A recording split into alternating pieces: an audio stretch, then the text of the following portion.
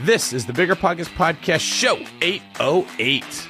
I think everyone realizes there needs to be a change. I think David mentioned earlier about the archaic system that has never changed since the beginning of real estate. Right. And we're actually bringing about all of that change.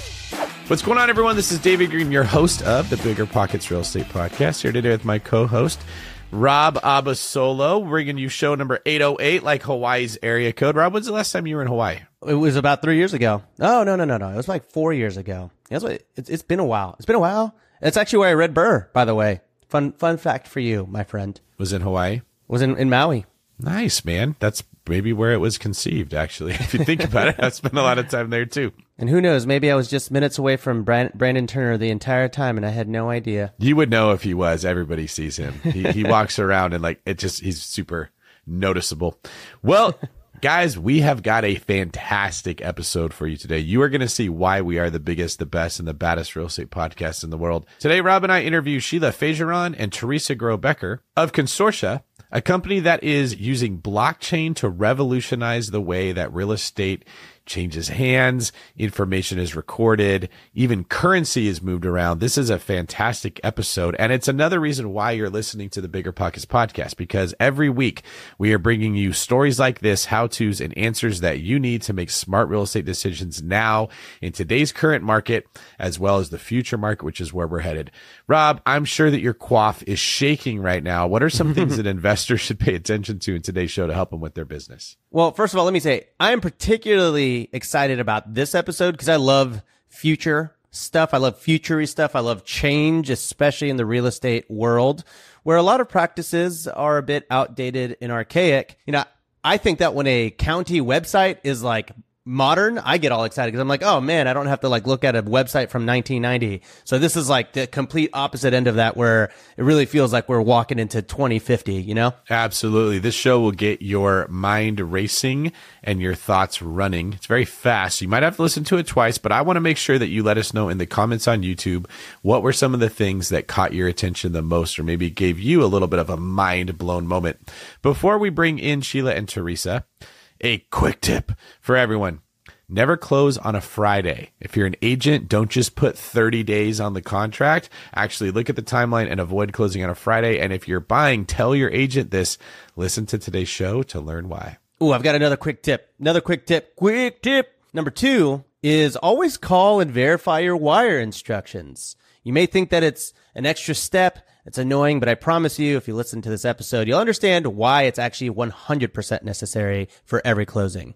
Passive income without the property headache? It's possible. There's a way to invest passively in real estate and get monthly income without any tenants, maintenance, or property management. The Wealthy have been doing this for years, and if you're an accredited or high net worth investor, you too can collect cash flow without the headaches that come from owning rentals. How? By investing in a private real estate fund with PPR Capital Management. PPR's co-founder, Dave Van Horn, wrote the book on real estate note investing for BP. But he's not just investing in notes. Dave and his team also have an extensive background in commercial real estate. And with PPR Capital Management, they're strategically investing in both notes and commercial real estate nationwide. With over $500 million in assets under management, PPR has provided individuals with a steady source of truly passive income since 2007 without ever missing a payment. Check them out at investwithppr.com. Again, if you're looking to get monthly passive income from an experienced team with a strong track record, go to investwithppr.com today. This show is sponsored by Airbnb. Did you know that I turned one of my first homes into an Airbnb? It's true. And it even helped me get the extra income I needed to launch my real estate career. So if you want to try your hand at making even more income with your property, Airbnb is the place to be. Your home might be worth more than you think. Find out how much at airbnb.com/host. You might think you want real estate, but that's not true. What you really want is passive income. With new investors struggling to find deals or get enough money to buy them and veteran landlords tired of the constant tenant phone calls, is there a better alternative? Actually, there is. Short notes from Connect Invest. Connect Invest is an online investing platform that allows you to easily participate in passive real estate investing, and all you need is $500 to start. Short Notes collectively funds a diversified portfolio of commercial and residential real estate projects across acquisition, construction, and development phases. You'll earn a fixed monthly income without the hassle of owning or managing real estate. Head to connectinvest.com/BP to create your account. Fund your digital wallet with at least $500. Select from 6, 12, and 24 month short notes with annualized return rates up to 9%. Then sit back and let your monthly returns roll in. Join today by visiting connectinvest.com/BP. Connectinvest.com/BP. All right, let's get to it. Sheila and Teresa, welcome to the show. To kick things off, why don't you tell us a little bit about your personal background with real estate? Yeah, I grew up in real estate. I would say when we talk about interest rates being what they are today, one of my first memories is being at my sister's development and interest rates went to 18% while she was redoing a property. So I grew up managing property with my parents. I bought, I think, 23 doors in the dead of COVID. That's such a dad joke, but like the world was shut down. We didn't know how we'd get like a notary out. The title offices were shut down. I bought 23 doors when the world was shut down. So that's fun. I'm kind of crazy. I did my first 2 fix and flips with a baby on each hip and just drywall everywhere. Somebody was burning laminate flooring or as they were like laying new flooring in one of the properties. And trying to like nurse a baby. So yeah, I'm kind of hardcore about just doubling down on investing in real estate. I do believe that it's the secret to unlocking wealth. I think that I believe in the American dream, like so hardcore. I'm an immigrant. I was left to die in the hospital in my country because I was half American, half white, and half of that origin. And so my mom left everything to come to the United States. And for me, there's nothing more important than protecting that American dream. That inspires me every day. It's the reason why I took, a week out of my life to go help with fair housing last week in DC, and really like what drives me with consortia. So that's just me and my story and investing and why real estate is important to me. Thank you for that. Where'd you buy the properties at? I bought in Illinois. I have an atlas in front of me, and then in Kentucky. All right. Thank you. Sheila? Yeah, I actually started out on the working for Jerry Jones. He is a big developer in Dallas. And so I started working for his office, which is how I got into real estate, learning that end of it, and then wound up running the custom classic divisions and neighborhoods for David Weekley. My gift is structure. Like I love construction. And so I can walk into a house and tell you exactly what to do to fix it. I can tell you what walls to take down, what to change. I can see it in my head. So I would actually draw floor plans for homeowners, hand it to the CAD operator to load, and then worked with the builder to build it.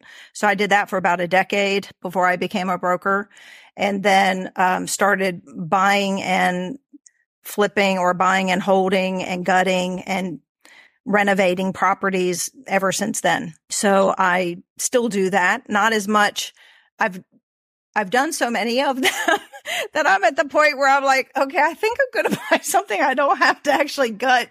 I think I'm at the point where I just want to be able to paint it and maybe change the carpet or something, or change the, just hardcore renovations. Just take something out of you. And the older you get, the less you're willing to do that.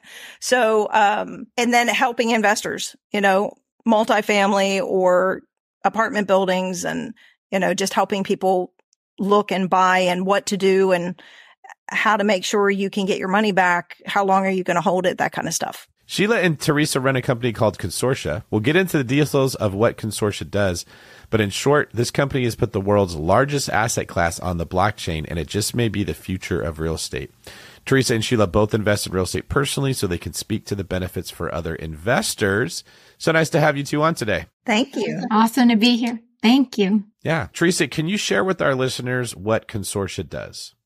Consortia is CARFAX for the house on blockchain.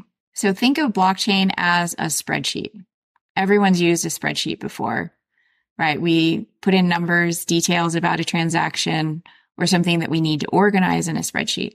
Sometimes I create a spreadsheet and I share it with Sheila. And I'm like, Sheila, can you add to my spreadsheet? Because you're super smart. Please add in information, details, right? We've all done this with business partners, spouses. Other times we make a list of things and then we send it to somebody, like my kids. You have no opinion about this. No one cares what you think. You're only allowed to read this. You're not allowed to write into the spreadsheet. So that's how we use blockchain. It's just a spreadsheet. It's an XML file to log details about a piece of property. Rob, what do you think about this so far? Yeah, I have a question. So when you say the CARFAX for properties, CARFAX typically, basically, it records all of the history of a vehicle, right? So when the vehicle was sold, when the vehicle was damaged, if there's an insurance claim, and it even gets down to like if someone ever crashed a vehicle and got it repaired, like at an auto shop, right? Is that effectively what you're saying here? Like, it's the CARFAX for properties, and that you are basically transcribing the entire history of the property onto the blockchain? Yeah, you nailed it. Okay, great. And so good. So you mentioned the blockchain, and we're used to hearing blockchain in connection with crypto, but Consortia is not crypto. Can you explain how crypto and blockchain are different? Yeah, so blockchain is the underlying technology that crypto is based on top of. And the big difference between Consortia and a lot of protocols that are out there is Consortia decided never to be a crypto. We never did a raise. Nothing that we're built on is public chain. So there's this big divergence, I would say, in the blockchain space, public versus private chain. And if it was public chain, that means everything about my information, consumers' information would all be publicly available, or at least a key, a hash to go and then reference information that needs to be private. So I'm licensed in a bunch of different ways from the state to federal government. And in my line of work and Sheila's line of work, because we're similar, we have to take care of the consumer. So protecting their information is paramount. And that's what Consortia does, is protect the integrity of the house and the information about the person who owns the house. So let's maybe take this to a higher level and then scale down into some of these details. If I'm understanding you correctly, this is replacing what a title report would have done in the past, right? No, we don't replace title. For us, we have a very different opinion. I think there are a lot of millennial enthusiasts about blockchain. I'm a millennial. I get it. And I'm in blockchain. But the business use case for title being recorded with a title plant, being handled by attorneys, and having an insurance product behind it is fundamental to the integrity of the world's largest asset class. Okay, that helps. So we know what it's not. It's not replacing title, disrupting the industry like you keep hearing everybody screaming from the rooftops whenever new technology is introduced. Can you give me some examples of what would appear in this spreadsheet? So would this be in the inspection report, the roof shows that it's only got 4 years of useful life, or there's a plumbing leak and these pipes were changed, but these ones weren't. The electrical system was upgraded in this part of the house, but it's not somewhere else. You're saying this is information that a home buyer would want to know, but you don't necessarily want the lender being privy to this because it would blow up the whole deal the minute that they saw it. Exactly. And also keep in mind that a home inspector is doing an flyover of the asset. They're not necessarily a licensed contractor. They are not a professional plumber or a professional HVAC company. They're just trying to give you an idea of things that could potentially be of concern. And then you are supposed to then call those other companies to have them actually tell you what's going on with that part of the house. And if there is an issue and if it does need to be replaced, that's not the home inspector's job.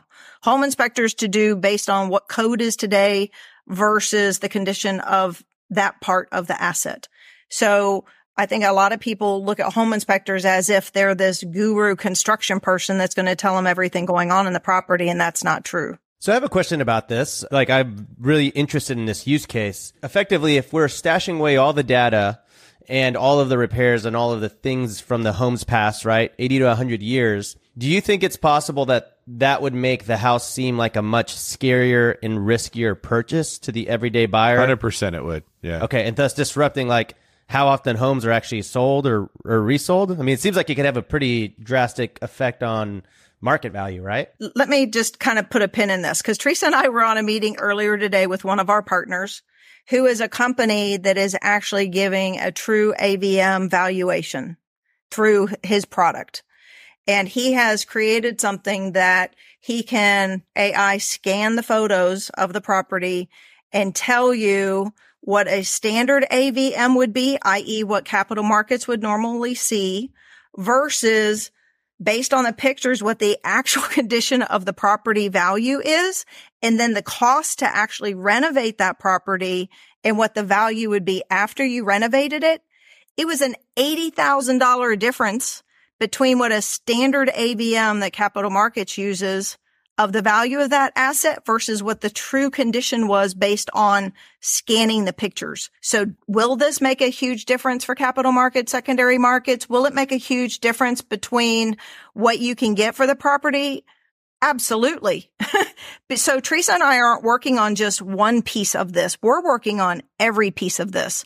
So we have every single part of the asset, every single thing having to do with that asset, location, flood, maps, pictures, condition, appliances, major mechanicals. We have companies in every part of the industry nationally that we're ingesting data on to be able to then go give the true condition and the true value of that asset. Okay, so really fast for the people at home, what is AVM? Because I'm sure a lot of people are like, well, what is that? Automatic valuation model. So when you go to Zillow, here's the best example. Debates aside whether Zillow is accurate or not. Like, you talk to a broker or a homeowner, they might be like, I don't know about that. And actually it takes many different AVMs to come up with something where you think you're in the ballpark. So that's how it's used in the real estate industry. And that's how a broker goes to a consumer and says, we're going to list your price at say 570. You might get a ballpark range from anywhere from 650 down to 525, but somewhere in the middle is the price that you come up with. No different in capital markets. They want to know what is the value of this asset that's being traded in these mortgage pools. Okay. This is dense and rich, like German chocolate cake. Exactly. I'm going to see if I can, see if I have a good understanding of what you're saying, try to paint as clear of a picture as I can. And then we're going to dive into like how this can change the real estate market. If I'm hearing you correct, we're going to be able to store information that the home inspector found. The HVAC company that came to look at the air conditioner generates a report. It goes to the homeowner. That person now does not have to disclose that to the buyer. This would be a place where it's all stored. Here's the roofing report, the HVAC report, the plumbing report, the pest report. At one point they had termites. At one point they had roaches.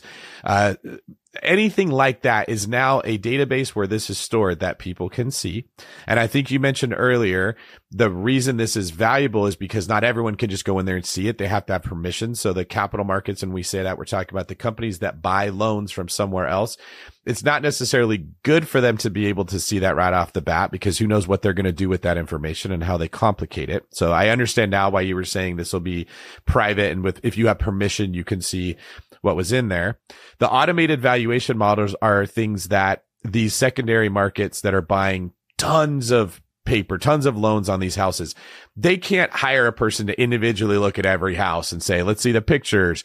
So what happens in those situations, because I've worked with these, hedge funds or private equity, is they just create an algorithm that sort of accumulates all of this data together. They throw it in there, like the average of these 700 homes, they should be worth about whatever.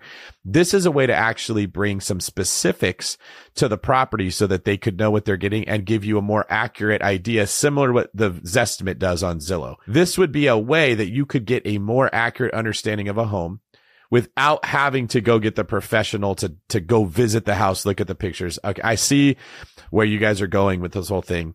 And it would change the way, Rob, to your point, like people would be scared to buy houses. They will at first, because every buyer assumes they're buying a brand new construction home, even though it's 50 years old.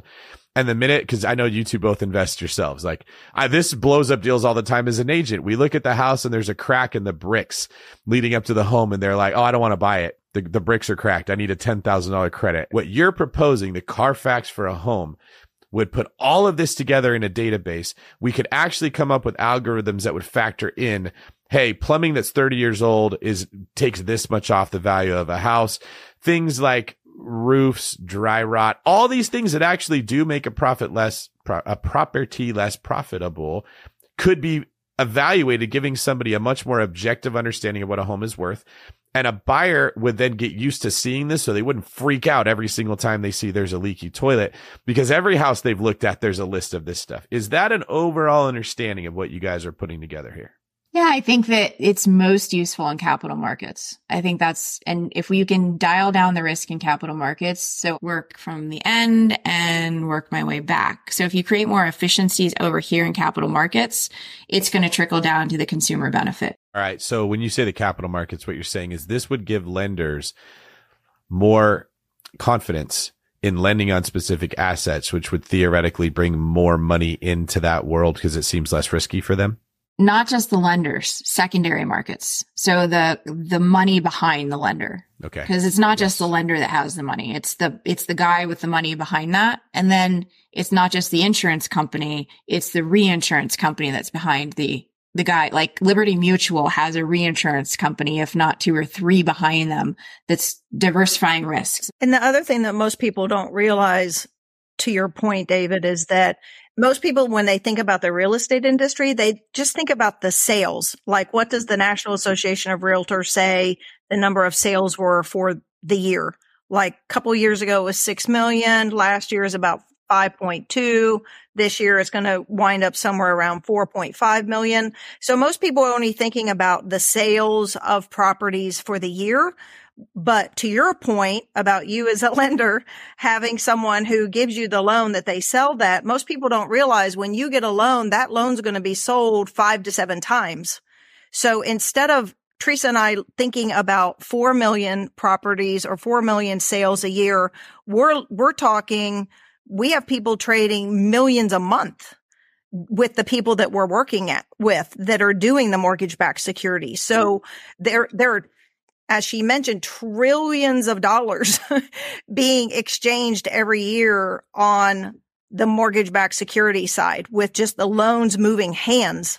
So if we fix that, how then will that not impact this end of the spectrum, not only from the cost to originate a loan, the consumer cost, it goes down to the consumer, because if we can save the money over here, then we have the ability to impact every part of the process and everyone involved.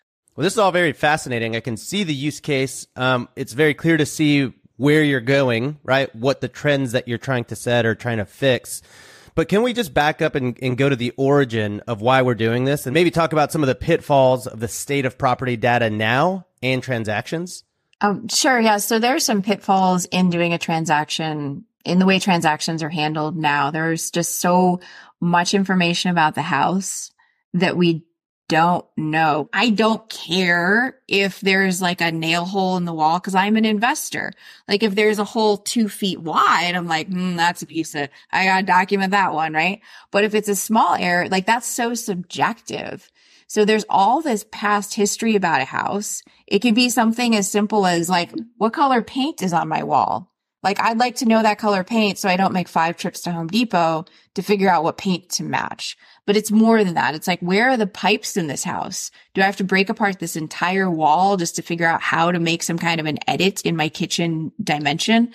So this really comes from frustration of buying houses, selling houses, getting yelled at by customers. Like, you lied to me about this. It's personal self-interest. Actually, the whole project is very selfish, I guess.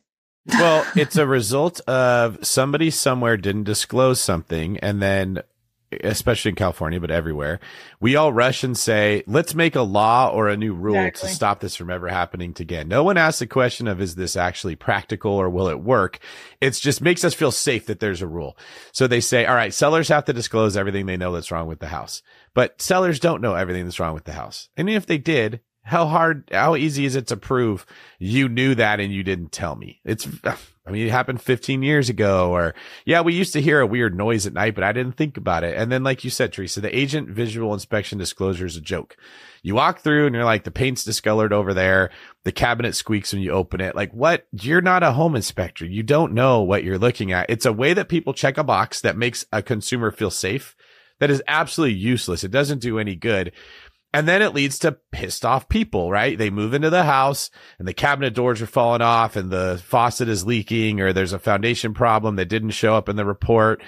And then they're angry and they want to go sue somebody. And then, well, those sellers knew about it. It just creates a big, ugly scenario. What you guys are saying is your product would be a history, just like with a car, of everything that went wrong with it so that consumers can make educated decisions. I mean, I think that's brilliant. And I'm speechless. This might be the first time on the podcast. I don't know what to say other than I think that this is brilliant. Yeah, it's a really cool product. So I know that, one of the other big pitfalls probably of the current way that we gather data or disperse it is wire fraud. Is there a use case for stopping wire fraud sort of through this new, processing of data? Absolutely. I mean, that's one of the things that we're working with the Fed on, because if you think about not too terribly long ago, wire fraud was, in the 100 million range. Now it's 2 billion. Can you guys describe wire fraud briefly so that people know, like, practically what that means? Yeah, to like an everyday consumer. Yeah. Well, if I am buying a house, a title company says, I'm going to send you wiring instructions. They email that to me. You don't think people are hacking people's emails? Right. And then I can choose to either physically go to my bank and send that wire. But what happens is you get verification by email, which is normally not secure, about the amount of money that's going to be wired and the day it needs to be wired. So you don't think that people are interrupting that wire? And we've had so many people tell us stories that 600,000 was sent and it never arrived at the title company.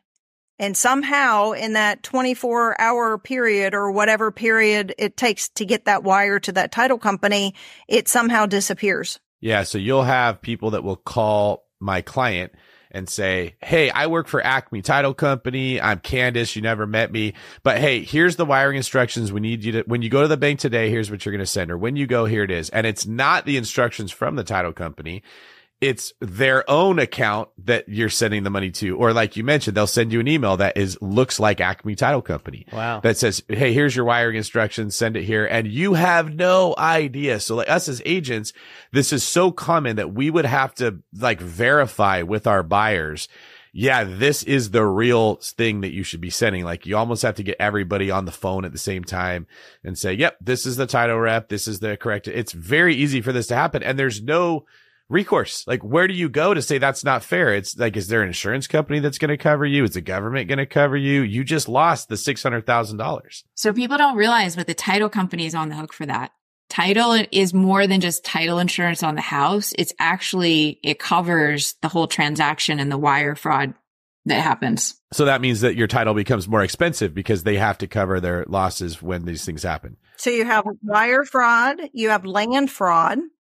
Teresa and I had a situation where we know someone that a piece of land got sold and found out that that person selling the land wasn't actually the owner. The real owner showed up at the courthouse to pay their taxes. And they said, well, that you sold that land. And they're like, what?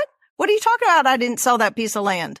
You even have people that present on foreclosures that they own that foreclosure, hold open houses and sell a house that is in foreclosure that they don't own. There's so many ways people defraud other people. So some of the things that we're working on are verification of the human, verification of the documents that that human owns that asset. We have the ability with different companies. We haven't implemented all of it, but we have the ability to do biofacial scans, hand scans, ways to verify that your identity is truly your identity. And how do we make sure that you are the true owner? Because we had someone that made a driver's license, made all of the records showing that they were the owner of that property and defunct the title company because they had sent a notary that they weren't in the title company. I mean, it's just such a big problem at so many levels that when you have an immutable ledger, number one, you have a record of ownership that you can then secure more than any other way. I'm not going to say it is not hackable because sadly, with a lot of the smart people in this world that are fraudsters, I'm sure they're working on ways to break through blockchain. So as much as possible currently, it is the most secure way to prevent these things on an immutable ledger and to validate the human and to validate the asset. And when you think about what we're going to be able to do to ward off or prevent or hopefully decrease the fraud in all of the different ways that we've discussed, this is a huge, huge benefit to the consumers and to the industry and to our economy from all of these people robbing people on every level. And then the new FedRail that Teresa mentioned that just came out this week, that's instant settlement. So a lot of people think if they send a wire that their money's gone, that they don't have to worry, when that's not true. And so if you send a Zelle, there's still a delay. If you send a PayPal, there's still a delay. There's a chance for someone to steal that. Where on the FedRail, they're attaching your bank to that title company directly, and it's immediate. So with the FedRail, the goal is to be able to prevent the fraud because it's instantaneous from the federal government to, and the banking institution to that title company. That's the goal. So if I'm hearing you gals correctly, there's two different problems that we're discussing here. One is the actual information about the property itself that will be stored on this blockchain. The other is a form of identity verification that will stop the fraud, and Consortia provides both. Yes, you are correct. Yes. Okay. Anything else that this wonderful product is offering? Can it also, slice and dice and make julienne fries? I also want to just say really quickly on the wire fraud thing. I'm actually really glad that y'all are talking about really this specific problem, because I will say that every time that I close on a property and they send me the wire instructions and they say, please call us before you wire it, I'm always a little annoyed because I'm like, I can read the account number. Now you know why they're doing that? That's now so I know why. Yeah. I mean, I do it every time because they say to do it. It's always in bold exclamation marks, and you got to listen to that. And you think you're doing them a favor. You're like, fine, I'll call you guys. Rob-Build, hey, this is me. Are you happy now? Having no idea what they were saving you from. And they're like, yes, can you send 10,000 more? And you bring up a good point, Rob, because this is the other thing that happens that Teresa has brought up in the past to me. Is that because we have a lot of investors listening, this is a really crucial point. If you have paid cash for your asset, it's easier for them to steal.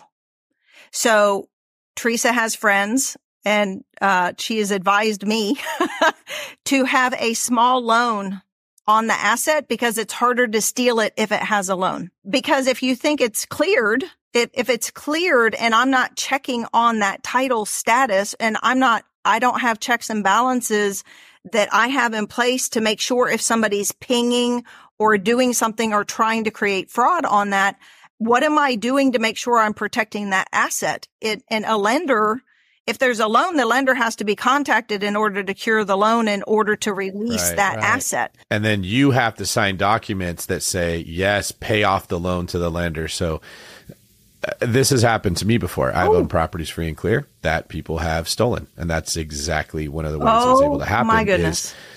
You normally would have an extra level of communication where a lender would say, even if it's a $10 note or whatever, hey, do you want to pay off this $10? Like, what? Why? What are you talking about? That alerts you that somebody has transferred title or is in the process of that from you to someone else, which happened to me at a pretty large scale a couple years ago. And it actually created absolute chaos in my life for the last 2 years. It triggered a lot of big problems. And I was amazed at how easy it was to do. And when I went to the actual county and said, hey, do not let any of these properties transfer to anyone else, the employees literally are like, we can't. If they show up with a deed, we are going to record it. There's no red flag system. There's nothing you can do to stop this. Like, that's just the way the system works. And that is a great piece of advice. There's also, I'll add, not that you guys need me to add to it, but when there's not a lot of equity in a property, there is less incentive for someone to try to steal it, because the loan's going to have to be paid off. So like, you often hear paying off properties is the safest way to invest, but in certain situations, it's not. I love your recommendation there. Have a small lien on the property, but you guys are also addressing this fact that we have an archaic system of transferring properties. Have we got into yet, or would you guys like to talk about just when there is title insurance that needs to be issued, like you can buy a property and 6 months later, you're still paying for title insurance when nothing has happened in the last 6 months and it's the exact same amount. Have you guys sort of taken that into consideration? We actually partnered with a title insurance company that allows you to have a title policy that's active or good for 4 years. So that's great if you're house flipping. That's available through Boston National Title. So if you guys want to keep that in the show or edit that out, but that's one of the rare cases where I've seen something that's just very pro investor, pro consumer, and really saves on costs there. So I think that's a pretty cool feature. I mean, the way I've always viewed title insurance, maybe I've been viewing it wrong, is like, you're buying a property, you get the title insurance to make sure that the owner of the property is actually the owner and that you're actually owning the property and everything like that. Why would you need it for 4 to 6 years after that? Well, if you're going to flip the property, then you're going to need that title insurance for the next purchase and sale. And so you can kind of, by using that same company and the policy, they've done a lot of the work. So it's easy for them to continue the policy, because every time you switch companies, they have to do the research from start to finish. We've been very well schooled up on the title industry because of the nature of blockchain tying into title.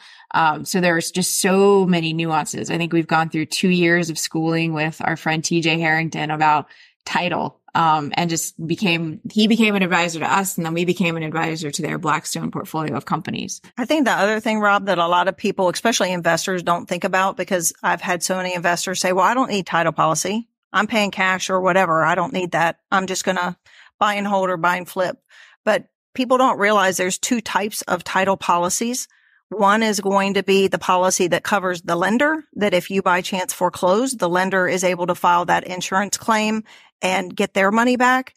The second is the owner's title policy that would cover you.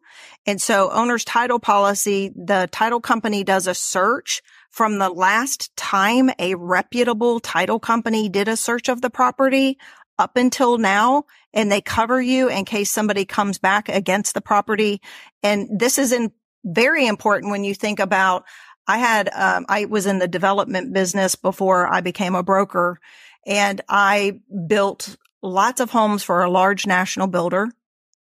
That builder went bankrupt, and all of the trades put liens on every property in the neighborhood because they weren't paid by the builder, and none of those people could sell their houses because they had to cure those liens on their properties before they could sell. So title policy would then cover you if you were a homeowner, if you had title policy, to make sure you were protected against any liens from builders or whoever that tried to be filed against your property. And then it covers you into the future as well, like Teresa mentioned. And so when you go to flip that property, or even if you're holding that property, it gives you coverage as the owner. So I would never, as an investor, buy a property without title insurance ever. Just that little bit of money you spend is so worth it for the peace of mind that anything that happens, you're covered, and the title company's on the hook to cure that. Wow. Okay. So you mentioned, all right, so there's the title insurance benefit. I mean, there's a lot. You also mentioned sort of the financial automation in that, like if you send a Zelle, it would take a long time, but on a ledger, in the blockchain, it can be a lot faster. Does that also influence how fast one could actually close on the property? Because obviously with title companies being a little bit more archaic, you have to work around sort of their older systems, the fact that they aren't open on weekends, the fact that they close at 4 or 5 p.m. There's a lot of things with title companies that I'm always like, okay, I guess I'm on your time. But does the blockchain solve any of that? Well, I think the new payment rails really solve this issue of the closing timeline. And it's because the payment is made securely, safely. All parties are verified going into it. And this is with one of our partner companies called Payments, like mints, like gum, payments.io. And they're working with the Fed because their bank is on board with FedNow. So the first 50 banks just launched with FedNow yesterday. So the benefit here is all the parties have been verified, and then that money settles instantly. So for example, Sheila and I are waiting for a wire that was initiated on Monday. I actually have to go check and see if it actually hit. I think that wire is lost. That's awesome. Like no one's as concerned as maybe we should be that the wire is just missing. So instead of that annoying question that brokers and agents always ask of the title department, we always ask this, did the wire hit? Did the wire hit? Just like Sheila and I are asking, did the wire hit? That issue goes away because we'll instantly know if the money was deposited. Was it sent and initiated? Was it received? So then if that happens, say the morning of, we can go to the closing window at the county assessor's office, the county recorder's office, and go and record and close the deal. And that makes a huge difference. It makes a difference to the lenders because the lenders are paying interest per diem, which gets rolled down to the consumer. Then that Friday closing, no one should ever close on a Friday. Never write that into your purchase agreement. We're going to close on Friday, July 21st. Bad idea. So you never close on a Friday because if you miss that window, your clients are homeless for a weekend. Oh. And then they have to take off work during the next week to go move into their house. And then their little children have no place to lay their head at night and eat breakfast. And then the realtor gets his call saying, are you going to pay for my hotel because you missed closing? Like who pays for that, right? The consumer does. So this gets rid of a lot of that friction that happens in the transaction just because of the wire. Did the wire make it? You know, I don't think that fear ever goes away. I've sent a few wires like just last week, and I sent them out early, first thing in the morning, you know, before the cutoff, and the people called me and they were like, it's not here yet at like 3 p.m. And I was like, oh no, I should have called and verified. No, I'm just kidding. I'm always like, oh, well, what am I going to do? And it always ends up hitting, but there's a little inconsistency there with wire. So I'm glad to hear that. Whereas with blockchain type stuff, particularly some crypto, I'm not going to really get into that. That is a lot more instantaneous because it is on the ledger. So that to me seems like a very, very good use case. Remember when you had to pay to get a lead's phone number? It was like the dark ages until Deal Machine made skip tracing a thing of the past. Now, with your Deal Machine plan, you'll get unlimited access to phone numbers and contact information for no extra cost. That's right. Get high quality, reliable information trusted by leading financial institutions, all fully compliant with the federal Do Not Call list. Explore over 150 data points, including age, gender, marital status, occupation, and a ton more. Trust me, this is the data you need for off-market deals. With new filters, people flags, and color-coded phone numbers, lead management just got a ton easier. Ready to step up your investing game? Sign up for a Deal Machine plan today and gain immediate access to this unlimited treasure trove of contact information and phone numbers. Just head to DealMachine.com/BP. Transform your lead generation and deal-making strategies with Deal Machine. Sign up today and start exploring the unlimited possibilities at DealMachine.com/BP. This show is sponsored by Airbnb. Did you know that a long time ago, before I ever started my real estate business, I turned one of my first primary residences into an Airbnb? And that's the extra income that I needed from Airbnb that gave me the confidence to go out and work for myself and eventually quit my 9-to-5 job. And now I have dozens of Airbnbs all over the country. I've even partnered up with the old David Green on a recent property in Scottsdale to take our portfolio to the next level. And of course, we host it on Airbnb. But you don't need to be a full-time real estate investor to start on Airbnb. As a matter of fact, I was self-managing 10 properties while working my 9-to-5 job, so I know anybody can do it. Think about it this way. You're looking for extra income and going on a vacation. Wouldn't it be great to rent out your space and let your property pay for itself while you're gone? I did this one time. I pitched my wife and my roommate, because we were house hacking, on the idea of renting out our home, and it paid for all of our expenses on a trip to Mexico City. So go and give it a try. It might just change your life, just like it did mine. And I really do mean that. Your home might be worth more than you think. Find out how much at airbnb.com/host. Whether you need to buy or sell, or you're just obsessed with looking at homes for sale, Redfin's got you covered. Redfin updates their listings every 2 minutes to help you see new homes first. And they give you personalized recommendations based on the homes you like, so you can find a home that's just right for you, whether that's a cabin, a craftsman, or a castle. With the top-rated Redfin app, you can favorite homes, share listings with others, and schedule tours even on the same day, with a local Redfin agent who can help guide you through the whole home buying process. And if you're looking to sell, Redfin agents have the experience to help you get the best price possible for your home. That's because they sell twice as many homes as other agents. With a listing fee as low as 1%, Redfin's fees are half of what others often charge, which means you'll have more money to put towards what matters most to you, like your next home. In fact, last year, Redfin saved home sellers $127 million. No matter where you are in your real estate journey, Redfin can help. Download the Redfin app to get started today.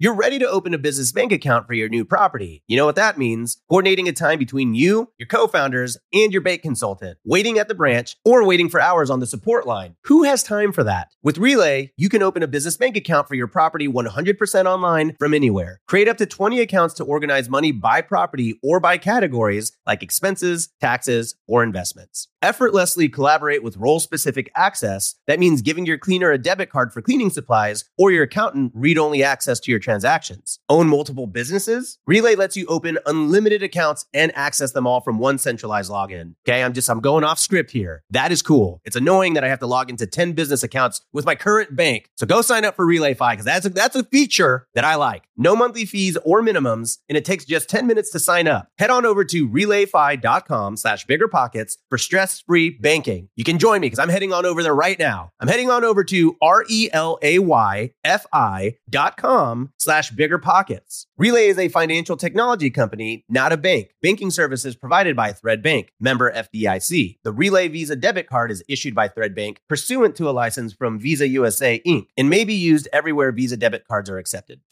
You mentioned a little bit earlier that the title insurance, you see some people not getting insurance, and that's like a really big mistake. I can see that now. But are there any other mistakes that you see real estate investors making now in the world of transactions of properties? I think it depends on the investor. It depends on their experience. It depends on whether they're already trained as a professional in the industry or they're just coming into it straight out of the gate as someone who's just interested in purchasing real estate.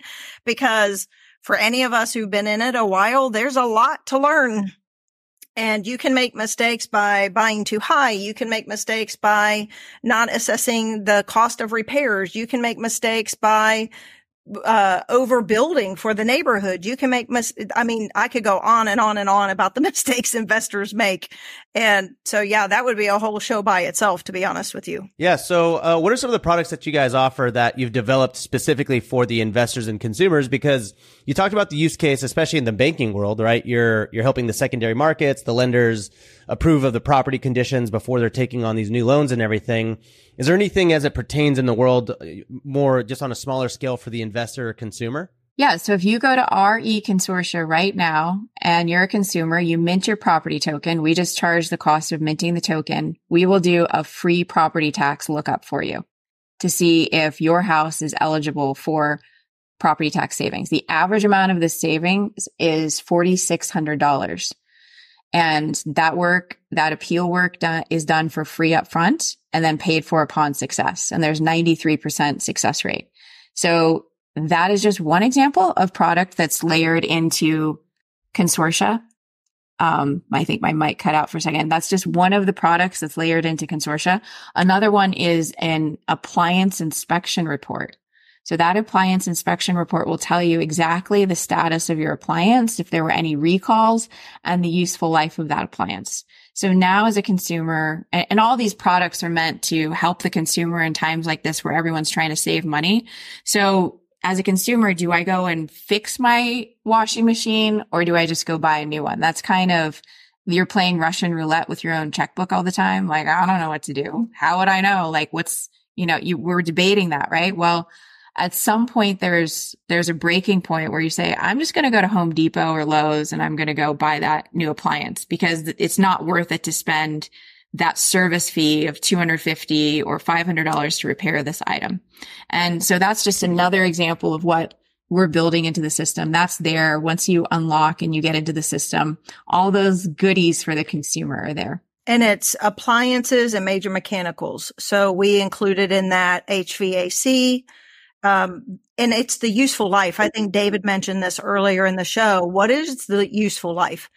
If I'm a buyer and I'm looking at a property, you can use this technology and scan all the appliances, the hot water heater, the HVAC. We even included the electrical panel. We wanted to make sure all the major mechanicals we could were included, because that's a big deal when you're buying a home. And all the investors on here could use this, because then they could see, well, am I going to have to replace that item, or is there a way or less expensive for me to repair it to be able to resell this property? That's incredibly useful to investors or consumers. And then for a seller, it's really good for them to know what's going on in their home. So then they can be prepared for negotiations when someone comes so they may ask me to replace this, or I need to be prepared. And it actually tells you the age because you're scanning the barcode. So it actually gives you the exact age of that appliance based on the barcode of when it was produced. And then it gives you the estimate of what is the useful life or how many years left. And so as a seller, it's actually very beneficial as well. But wait, there's more. There's home warranty Ooh. That's rolling out for $100. If you've done this, we call it the AIR report, or that was redundant, the AIR on the appliances, appliance inspection report. So once that's done, $100 for home warranty, which is amazing, especially if you're an investor. That's in September. So you're saying that the home warranty is cheaper if you can show that the things are less likely to need to be replaced. Exactly. So like when you buy home warranty, you just pick a package. I'm going to buy like the silver, the gold, or the platinum package. What does that mean? They don't know anything about what's inside my house. So one of my best friends in the whole world, he's the managing partner at the investment bank. I was an equity partner at a global investment bank. So he bought the founder of Pixar his house. Every appliance he owns is like $10,000 or $20,000. So how does that insurance company know what they're underwriting in Charles's house? They have no idea. But if you can actually document, this is Teresa's house, where every appliance was bought from Home Depot on a weekend special, like open box special, like, the risk is significantly less. And I think that information is gold to the insurance companies. So how long before it turns into, well, we know this demographic of people runs their dishwasher every 2 days instead of every day. So it's going to have 14% more useful life than somebody else's. Like, you can see how big data making their way into homes is only a matter of time because it's inefficient. Like, a home warranty costs what it costs because of all the people that are going to use it when you don't. Those inefficiencies create things being more expensive than they would normally be. And I can see that what you guys are trying to put together is something that will solve for some of those inefficiencies and overall bring the cost of all of this down. So what about rent rolls? Is that something that Consortia is working on as well? Oh my That's funny. How'd you know that? Oh my goodness. Yes. Look, there's something coming. It's called a central bank digital currency. Yeah, we're working on that. It's coming. I think in Europe, they're just so much more progressive. Like, they're centuries older than us, thousands of years older than us, than our economy here, but they're just more progressive in every way. And it's just common knowledge that there's something new that's coming in the currency there. And all of this is transparent there. And yeah, we're building for that over in Europe, and we're going to bring that here. So that's part of our work with the Federal Reserve to map out what that looks like. Well, I love all of this. And I mean, it seems like y'all are pioneering a lot of what I consider to be the future of real estate. I'm on board. Obviously, someone like David is on board. We can see the benefits of it. But I am wondering, because you talked about how the real estate lobby is like, I think, the fifth largest or top five? Title. NAR Okay. is the largest lobbying force on Capitol Hill, which is the National Association of Realtors. Consortia is an NAR portfolio company, not by mistake. Got it. Okay, that's what I was going to ask, because it does sound like you are disrupting a lot. And so given that title companies and this world tends to be a little bit more archaic, what's the actual adoption of this whole thing looking like? Because it feels like, honestly, I'm impressed that y'all are able to do this, but is it something that is met with a ton of opposition from 99.9% of the real estate community? No, actually, Teresa and I were on a meeting this past week with all the heads of the largest title companies in America presenting this. And what did they say? Well, you have a few people, like every group, that are pushing back, that don't understand it, that are scared. And then you have everybody else saying, I want to do this. I'm going to call you after the call. Oh, okay. So, okay. I think everyone realizes there needs to be a change. I think David mentioned earlier about the archaic system that has never changed since the beginning of real estate. Right. And Right. we are actually bringing about all of that change. So we've met with everyone from the White House to senators to governors to all the major players in each part of the space, to all the data companies that are data pieces that are missing in the files that would be valuable to capital markets or secondary markets. And we already have all of it actually in place, and we're launching. I mean, we've launched part of it, but we're launching the next phase of it right now. So it's already live. We're already doing this, and we have countries that have signed with us. We're building products for different countries. So this is not a small project, which is why we're involved with the White House and the Federal Reserve, because no one else that we've met anywhere in the world has thought of or built what we have built. Okay. Yeah. So the adoption really is not as slow as one would think. No, we thought it would take us 5 more years. Yeah. That's pretty impressive. So it took a hot second, not because people opposed anything that we've proposed, especially here on this podcast. As you can see, more transparency helps everybody, from investors, capital markets, to the consumer. So that wasn't the opposition. It was more of humanity getting their arms and their brains around this idea of a spreadsheet. Although, like, spreadsheets and ledgers have been around since like 500 AD from the Yap Islands. That's a fascinating story, and credit to our business partner over in the UK for teaching us that. It's just a matter of people being okay and comfortable with this idea. And here we are today. So it's now picking up steam. I think Sheila joined the company, and then people are like, wait, Sheila, who did $50 billion of business last year, she's in the company. Now we get it. Okay. So. Wow. Okay. Yeah. So I suppose it's not necessarily replacing title companies, and you guys did mention that at the beginning of the podcast. It's more like a supplementary service, or a way to kind of bolster and make the services of a title company stronger and more modern. Just to be clear, we are not replacing anyone. We are merely the platform. We are moving data. That's it. We're the copper piping that's moving the data from one group to another group, except instead of us having one focus, like many tech companies you meet, focus on one piece of product or one product, and they're very siloed. Teresa and I are actually bringing all of them together. Think about building a city, and we're the foundation. Mm-hmm. And all these different companies are built on consortia, making their data available to run through our piping to the other companies that are interested in that data. Kind of like what Elon Musk talks about his plan for Twitter. He wants it to be the app that everyone goes to for basically everything. Exactly. It's a way of making it easy for the end user or the capital markets to have a place that we go to.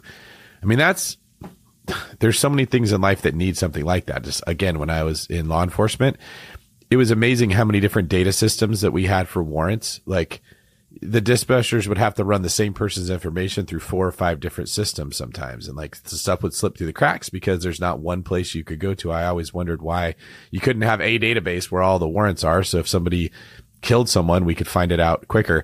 But it's very difficult when it makes everyone's jobs harder. Now, the more difficult it is, the more people have to be hired to do it.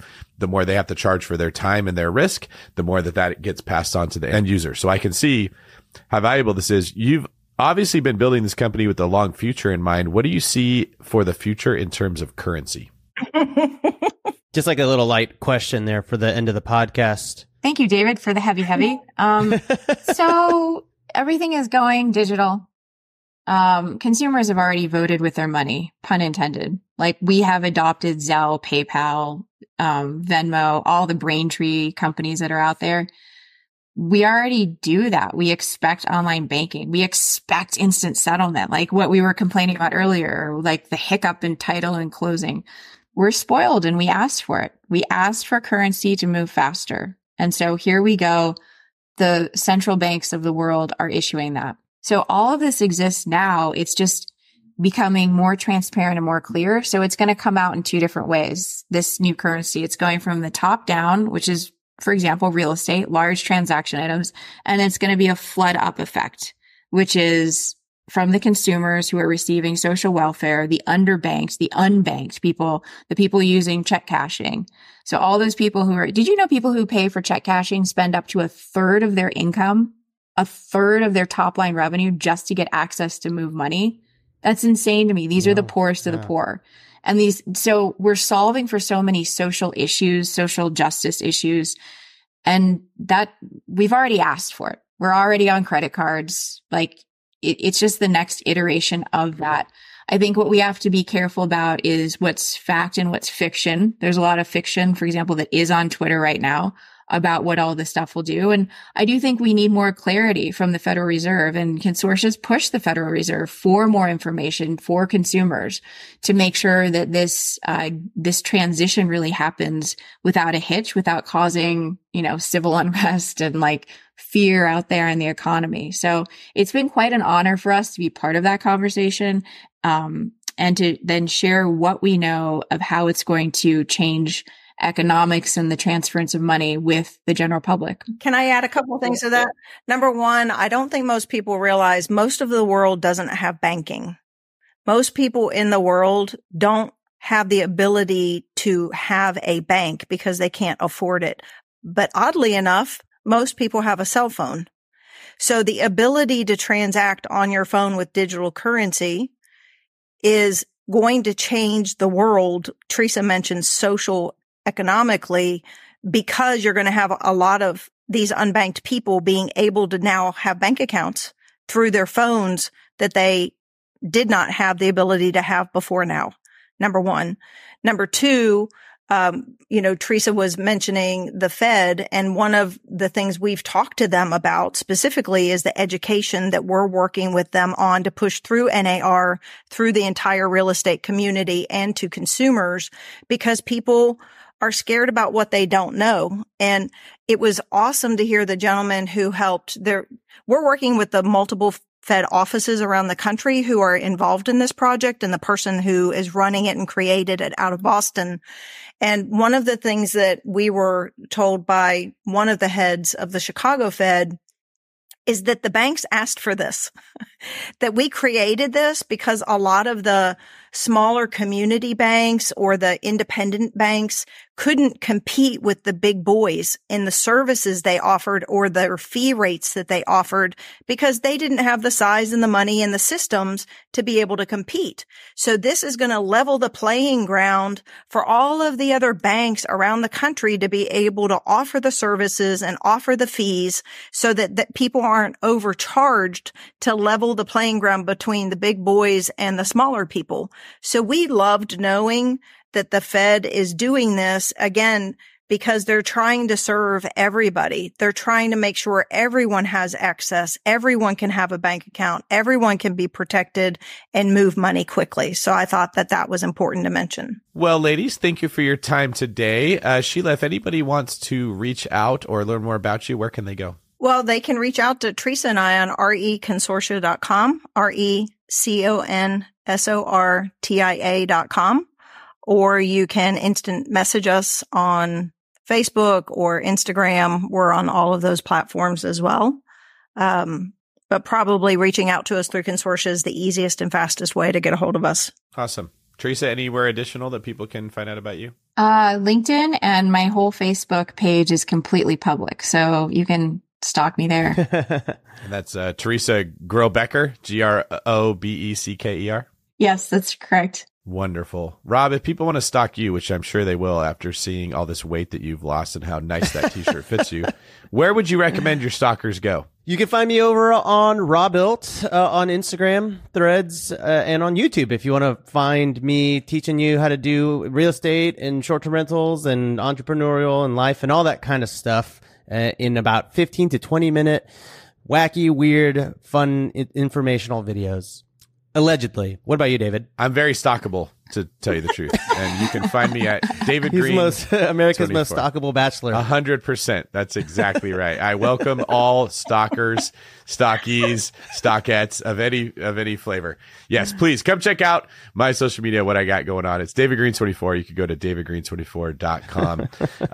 And this has been a fantastic episode. You two are both a blast. You're very well spoken. You have a great business idea. Thank you for being so humble and sharing it with us. And just using the experience that each of you have. It sounds like you crushed it in your previous careers. If we're being honest, both of you have been through the ringer. I can tell from the way you speak, and you didn't just give up and ride into the sunset. You're still pouring yourself back into a project that, as you said, will make the world of real estate a better place for everybody. And I appreciate you taking that approach. So thanks to the both of you. Thank you so much for having us. I've watched you guys and listened and followed you for a decade, or just seems like so long, and you've done so much to shape my life, and it's really an honor to be here. Thank you so much for having us. It's our pleasure. It is our pleasure, just like Chick-fil-A. This is David Green for Rob, my favorite stalker, Abasolo, signing off.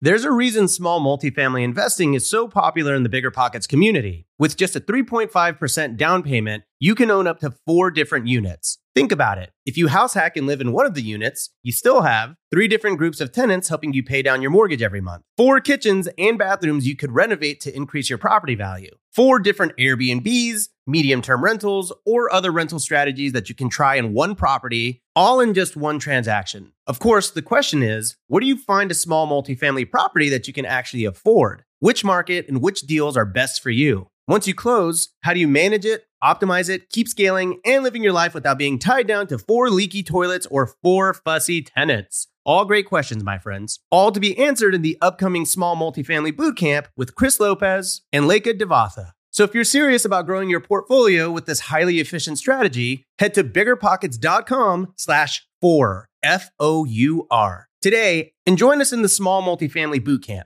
See you there. The content of this podcast is for informational purposes only. Past performance is not indicative of future results, and all host and participant opinions are their own. Investment in any asset, real estate included, involves risk. Use your best judgment and consult with qualified advisors before investing. Only risk capital you can afford to lose. Bigger Pockets LLC disclaims all liability for direct, indirect, consequential, or other damages arising from reliance upon information presented in this podcast.